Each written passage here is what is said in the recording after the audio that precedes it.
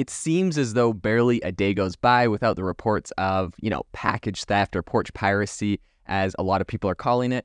This is a trend that is, really viral recently. If you've seen on YouTube, I believe there's a video every year where they pretty much prank porch pirates by putting things on the porch that are like exploding glitter bombs or all sorts of things. So the porch pirate goes and they think they're stealing like a new speaker or a new set of headphones, and when they grab it and run back to their apartment and open it up, in reality it's a giant exploding glitter bomb that sprays bad smells and makes police siren noises and has phones that are recording them and collects their their location. So this is obviously a problem. It's definitely gone viral, 50 million views on a lot of these kind of porch pirate prank videos.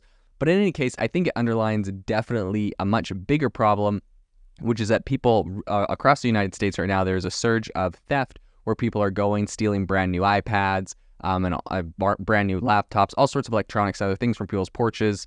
There were thousands of dollars, and this is an issue. So despite the typical stolen package costing around $50, which was highlighted in a 2022 study from security.org, I think the sheer volume of package theft is what's really alarming. Safewise, which is a home security consultancy, notes a jump from $210 million to $260 million in stolen delivered packages in just the last year. So astonishingly, around 79% of Americans reportedly have been, fell prey to porch pirates just last year. So I think big logistics players have kind of entered the space right now with technological advancements aimed at curbing this theft spree that we're seeing. So UPS specifically unveiled its latest weapon in June, which is a delivery defense, and it's touted as an AI-powered tool. It leverages historical data and machine learning to allocate a delivery confidence score on a scale of 1,000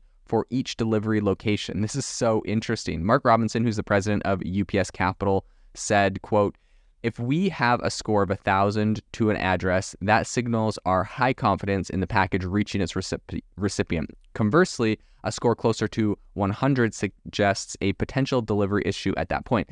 This initiative will inform recipients of possible theft risks, allowing them to opt for safer delivery methods such as in-store collection or UPS pickup points." Okay, this is really interesting. And I think what's happening here is the fact that right now we're using AI, and I'm seeing this kind of as a trend that's coming up right now as a predictive tool. We're seeing this in a lot of different areas, right? I talked recently to some people at Square that are saying they're using AI to predict when a customer is going to churn, and then preemptively they will go in and have a whole kind of campaign to keep the customer.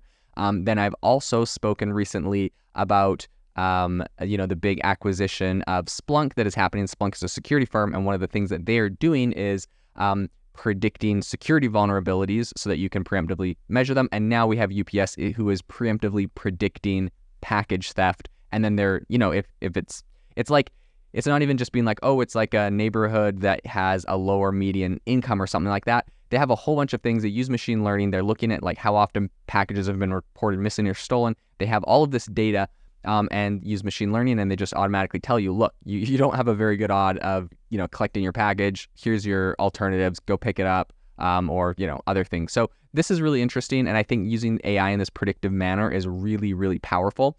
I think this innovative solution was initially integrated with existing retail software systems through an API, with Costco Wholesale in Colorado being one of the first testers. They were testing it over there in Colorado.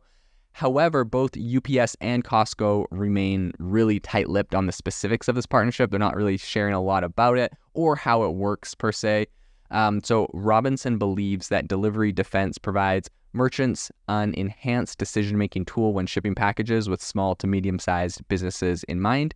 UPS is set to roll out a web-based version of the system in October, aligned with, of course, the holiday season. This is right before Black Friday and then Christmas, so this might be just in time to save us all from, getting all of our packages stolen. So I think the final call on leveraging this technology is still going to come down to the individual merchants. So this is going to allow them to determine how they address potential delivery risks, right? This isn't going to be just automatic. UPS is saying, sorry, you have to come into the office.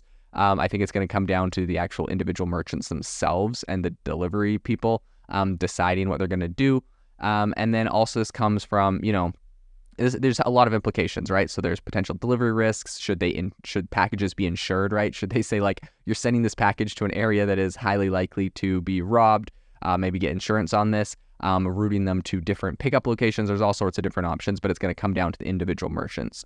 So the big question I have after kind of reading and researching a little bit about this is like, okay, very cool, but like, how are UPS's competitors addressing this? Awesome, UPS is doing it, but you don't always get to pick how your packages are delivered. So I think DHL, FedEx, and Amazon's countermeasures that they've been rolling out are kind of interesting. DHL employs a signature first approach where delivery staff need a signature to hand over a package. This is, of course, maybe the best way to prevent this, right? You don't need AI when you just get a signature. However, it's also one of the most annoying if you're not at your home and then they just leave that little slip, that dreaded slip at your door that says, come into our office because you weren't here. So there definitely are a few different ways to do this, but I really do think that this kind of AI predictive analysis that UPS is doing is very forward thinking. I'll be very interested to see the adoption and how this is continued as it is rolled out. Thank you for listening to today's podcast episode, breaking down how AI is impacting your industry. Today's episode is sponsored by AIbox, a no-code AI app builder and marketplace, which just launched a crowdfunding campaign. If you are interested in investing in a new AI startup, you can go to republic.com/AI-box. I'll leave a link in the show notes as well to learn more. The minimum investment is $150 and the maximum investment is $100,000. Until next time, have a fantastic day.